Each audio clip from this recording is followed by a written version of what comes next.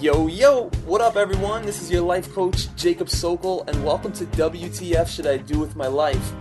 You're about to access a roadmap specifically designed for people in our generation, like you and me, who are looking to figure out how to create a life filled with happiness, success, and a deep sense of purpose, while simultaneously dealing with the challenges of today. Willpower. Science says it's an incredible predictor of your success in life, more so than your IQ. Seems like something worth having, but did you know that we aren't born with a fixed amount of willpower? In fact, it kind of works like a muscle does. In this interview with award-winning Stanford professor Kelly McGonigal, we talk about simple ways to apply the science of willpower into our lives. You'll also learn why willpower is such an incredible predictor of your success in life, everything you need to know about how to build your willpower muscle right now, a trick you can use in literally 1 minute to tremendously improve your willpower and focus, and how to deal with unhealthy technology habits, because we've all got those. Kelly, thanks so much for joining us. Thanks for having me. Yeah, my pleasure. I'm really excited to help get some of your wisdom into the lives of my generation. I know how powerful it is, and I think it would be really cool if we could just give the listeners a little bit more background information about you and your story and your path. And I'm curious what some of the challenges were that you faced as a young adult and how you were able to deal with those. Well, so where I landed up is working as a lecturer and a psychologist at Stanford University, and doing a lot of work in the public to help people make difficult changes in their lives, whether it's trying to improve their health or quit an addiction or improve relationships. So that's sort of where I am now. And thinking about some of the biggest challenges that I faced as a young adult, I think of both the inner experiences that are really difficult to deal with, as well as the outer circumstances. And in some ways, the inner experiences, I think, were the most challenging for me. I experienced a lot of anxiety and perfectionism growing up, and a lot of internal pressure to perform and to outperform. And so, a really big challenge for me in high school and then in college and then in graduate school was figuring out, is there a form of motivation inside me besides terror? And is there a way to go after what I want and do things that need to get done without having to suffer so much through it, to have that sense of whether it's anxiety or shame or dread, be the thing that I believed was motivating me to work hard and to achieve my goals. And so that was probably like the biggest journey or transition from the time I was a teenager, is figuring out that actually there's this whole other way of going after what you want that is based on my values and based on relationships with others and based on kind of motivation that just doesn't require suffering through things that are difficult.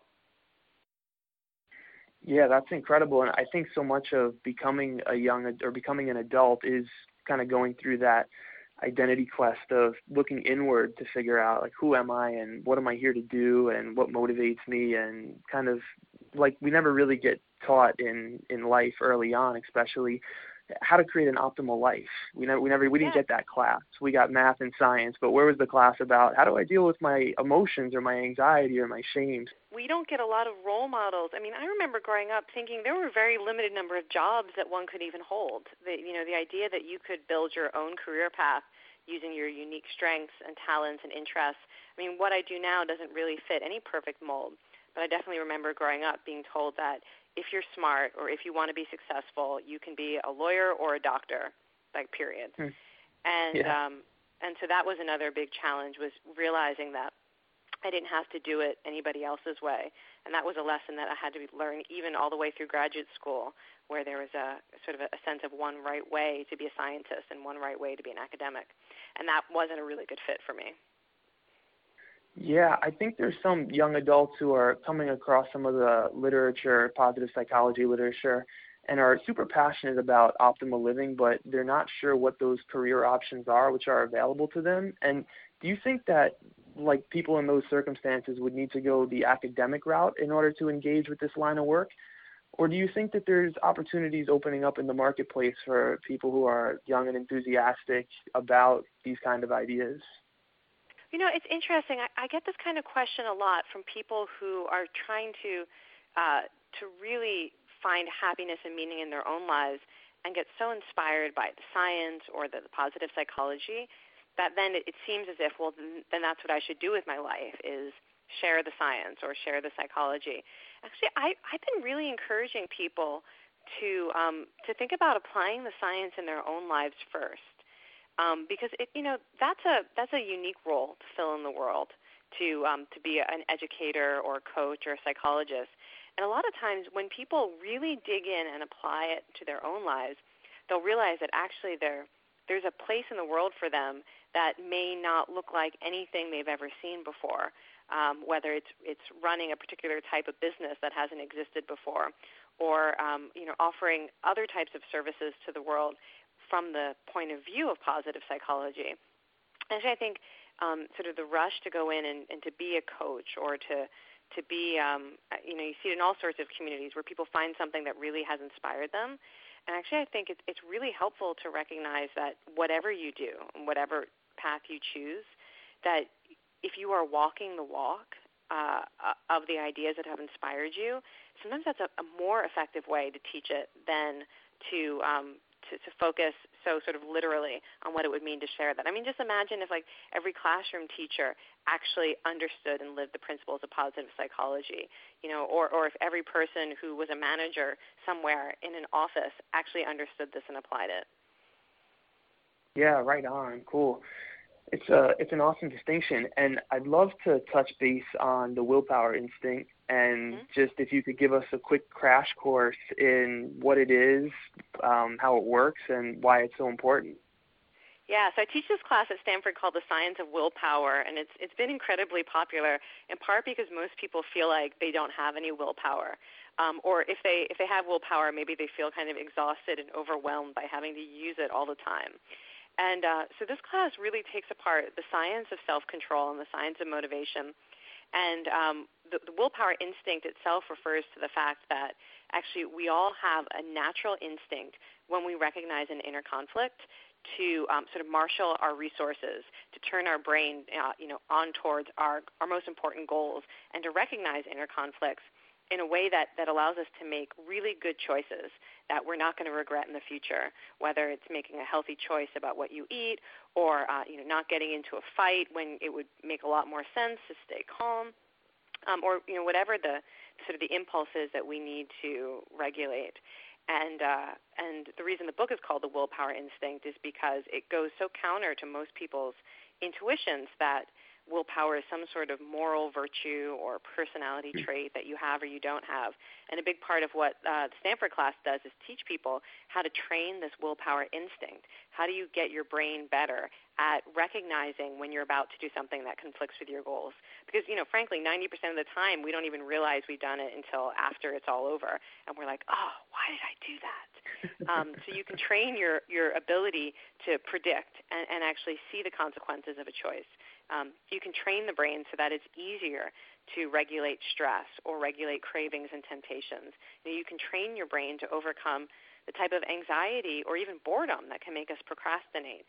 And again, when we think of it as an instinct, it becomes a lot more, I think, a lot more hopeful than the sense that many people have of somehow they miss the willpower gene and it's all over for them.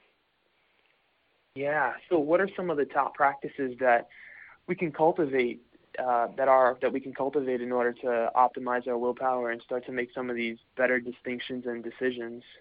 Yeah, so some of them are actually quite easy, like getting enough sleep. And that's something people really do not appreciate.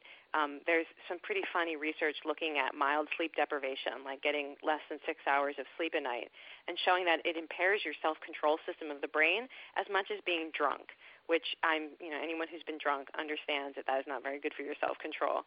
So even just getting a little bit more sleep seems to make the brain more likely to just be walking around in a state that allows you to have the big picture and that allows you to regulate stress and emotions. So even thinking about like just basic self-care, like if you were to think of your brain as something that needs to be nourished and well-rested and restored, that kind of thing can make a huge difference in which version of you is out there in the world making decisions. There are also things you can do that I think of as brain training. And there are kind of two main practices that seem to have the biggest bang for their buck when it comes to training your brain for willpower. One is meditation, and the other is physical exercise. And usually I figure, not everyone's going to be willing to do both, but you're either probably willing to sit still and do nothing or go for a run around the block, right? Somewhere there's got to be like one of those might seem more appealing than the other. And meditation has been shown to basically train the brain for greater willpower by asking the brain to do things like pay attention, remember your focus, notice when your mind is wandering and come back to your goal, to your intention to focus on the breath. And in doing so, it seems to train the brain like lifting weights would train your bicep. It makes the willpower areas of the brain bigger and better connected to the areas of the brain that they need to control, like the stress center of your brain. And then physical exercise seems to do it in a totally different way by making your brain more efficient, by increasing blood flow and increasing your brain's ability to learn from new experiences. It can actually increase the overall plasticity of your brain so that you're going to be more receptive to feedback, and you're going to get better at learning from every challenge that you face, even setbacks. Those are some of the things that I usually would recommend right away. Get more sleep, and then pick up exercise or meditation if that's not already part of your life. Do you meditate? Oh, yes. That was one of the first things that I found growing up to support me. And part of the work that I do at Stanford is actually researching the benefits of meditation. We have an 8-week training program, and I've also taught that to undergraduates at Stanford and been amazed to see the benefits that they are experiencing, too, after a very short introduction to meditation in terms of being able to deal with stress and developing self-compassion.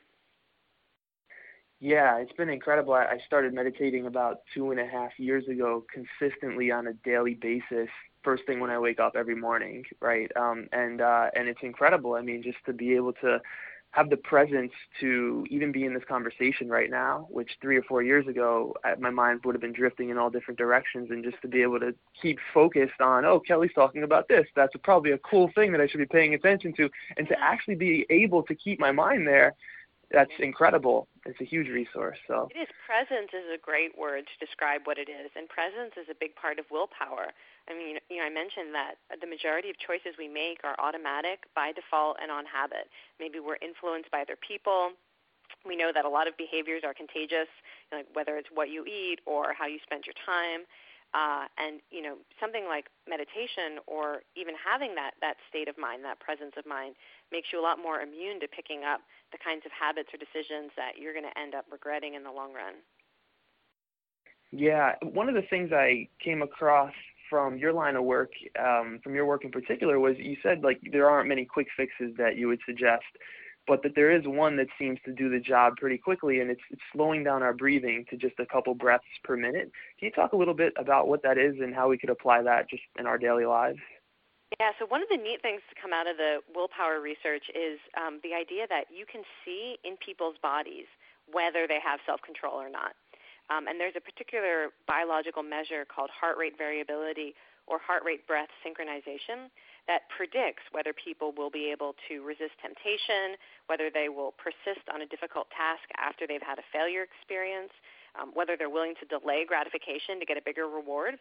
All those types of self-control seem to have the same biological signature in your body.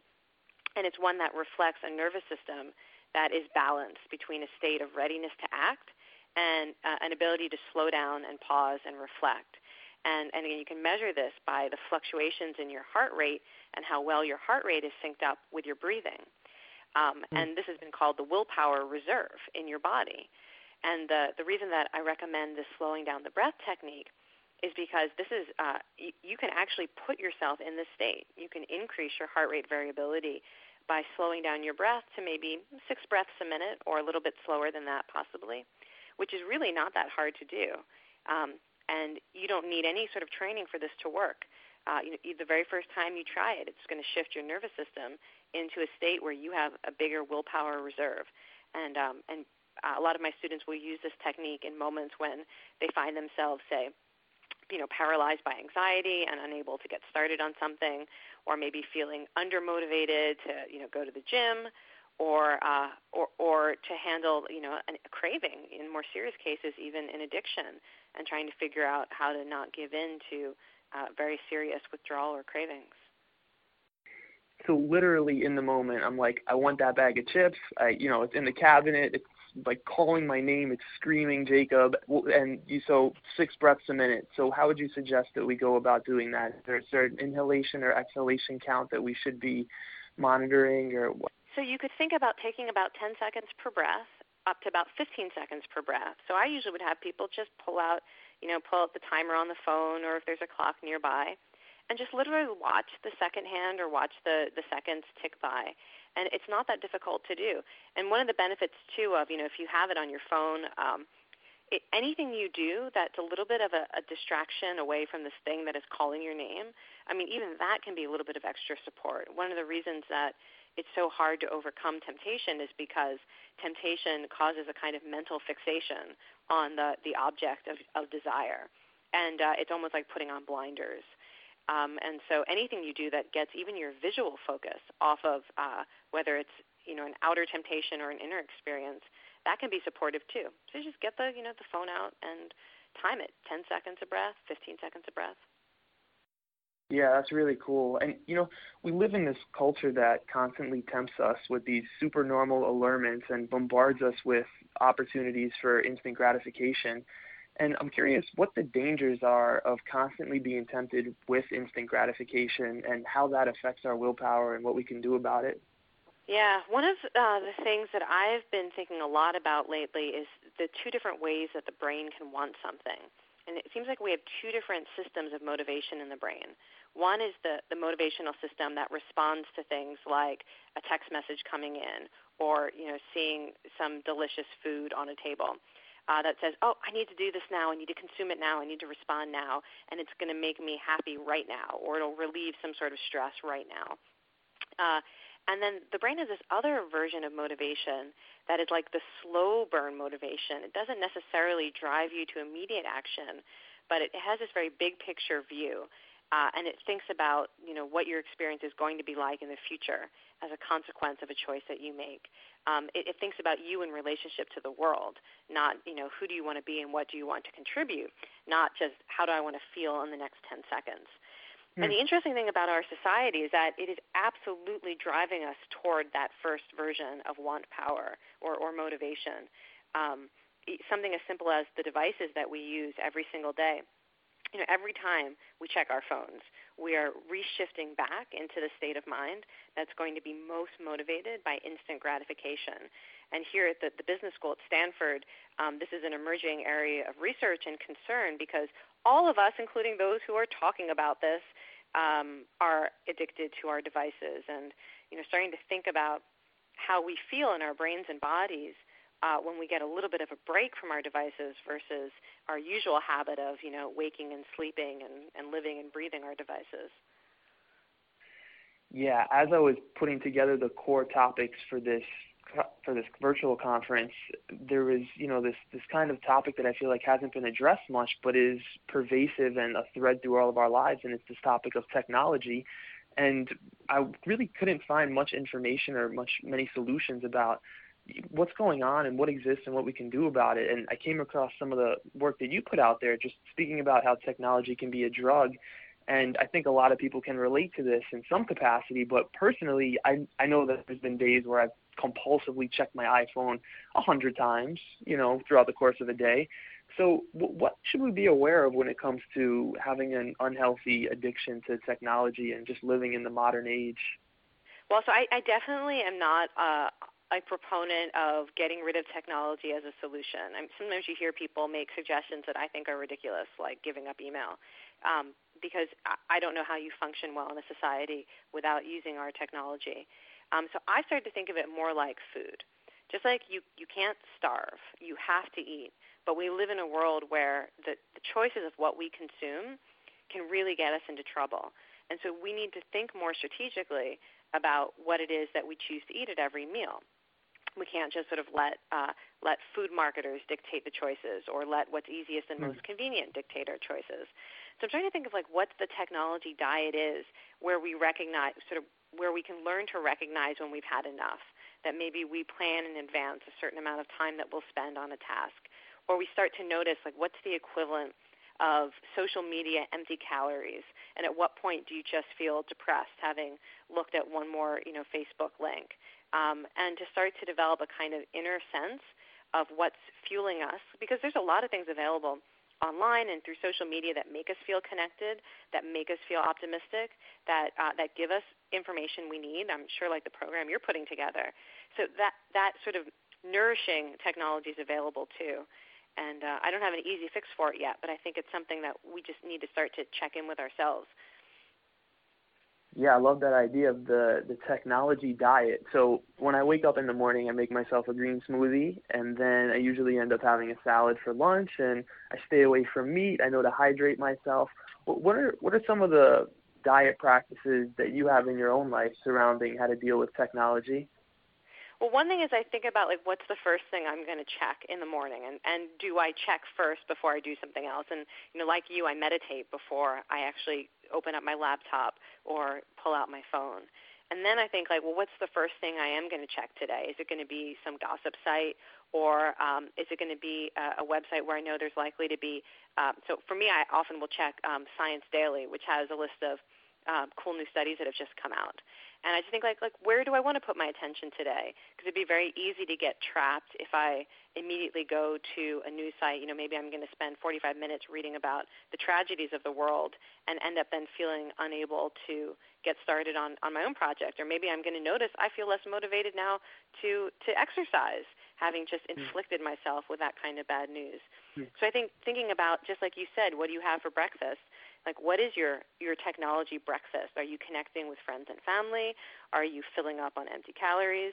And having that sense again of knowing when to say when.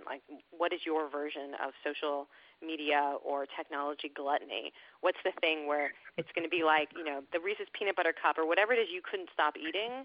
What's that thing for you? And do you know, maybe you're not going to get started with that realistically. Let's take a look at some of my favorite big ideas from this interview. The first big idea, you don't have to become a positive psychologist to create a life of happiness. A lot of people who are interested in being happier make the mistake of thinking they need to create careers in health and wellness. But you don't need to. All you need to do is apply the lessons that positive psychology teaches us in your own life. You can live a happy life without making a career out of happiness, and the proven happiness practices like exercise and meditation are relatively simple. If you can add those into your life, you're well on your way to being more happy. Big idea number 2, the willpower instinct. When we think of willpower, we tend to assume that there are some people who are born with willpower and others who are lacking it. But in reality, everybody has a willpower instinct inside of them. It's just that some are exercising their willpower more than others. Yes, that's right, you can train your willpower just like you would train your bicep or your tricep or any other muscle in the gym. How do you do it? Well, one of the ways is to get into the habit of recognizing when you're about to do something that's destructive for your goals. Say you want to lose 20 pounds. Well, then you shouldn't be reaching for that chocolate bar. If you can realize that you're about to put that bar of chocolate into your mouth and you can stop the action, then you're training your brain to develop more willpower. So over time, you can build that muscle just like you would build any other muscle. Other ways to build willpower are meditation, physical exercise, and getting 7 to 8 hours of sleep at night. Research shows that if you're mildly sleep deprived, meaning that you're getting less than 6 hours of sleep, that's doing the same to your willpower as being drunk. Big idea number 3, the willpower quick fix. Slow down your breathing. If you need a quick fix to boost your willpower when the bag of chips is lying next to you, try this. Slow down your breathing to about 6 breaths per minute. Doing so not only takes your mind off the chips, but it also helps to sync your heart with your breath. It's scientifically proven that people who have a higher level of willpower have a better sync between their heart rate and their breathing. This exercise is also beneficial if you're experiencing procrastination, stress, anxiety, cravings, or just a lack of motivation. Soul Sibling, thank you so much for rocking with us. I appreciate you, and I appreciate that you're using your time and your energy toward making yourself a better person and the world a better place. So if you'd like to keep in touch, I'd love it if you subscribe to the podcast, and I'm excited to deepen our relationship, to get to know each other better over time, and to see how I can help you solve meaningful challenges and create your most fulfilled life. We've got a great community over here, and we run retreats all over the world. We've got people who connect with each other and support each other in living the most fulfilled life. And what I'd suggest for your next step is to grab a copy of The 12 Things Happy People Do Differently. It's a scientific-based approach to happiness, and there's a lot of great wisdom out there, but this in particular is researched back from some of the world's leading positive psychologists in the world, and it's super grounded, super practical, how you could do these 12 things that happy people do differently and rock it. The article's been shared over 100,000 times on Facebook, and there's some magic in there. So in order to grab a copy of that, you can go to thankyoujacob.com. Sounds simple, and it is. Thankyoujacob.com, and grab that immediately, and I will keep in touch through personal emails that I send out a couple times a month and all that goodness. So for now, sending you lots of love. Keep it real. Follow your heart, but bring your head. Peace.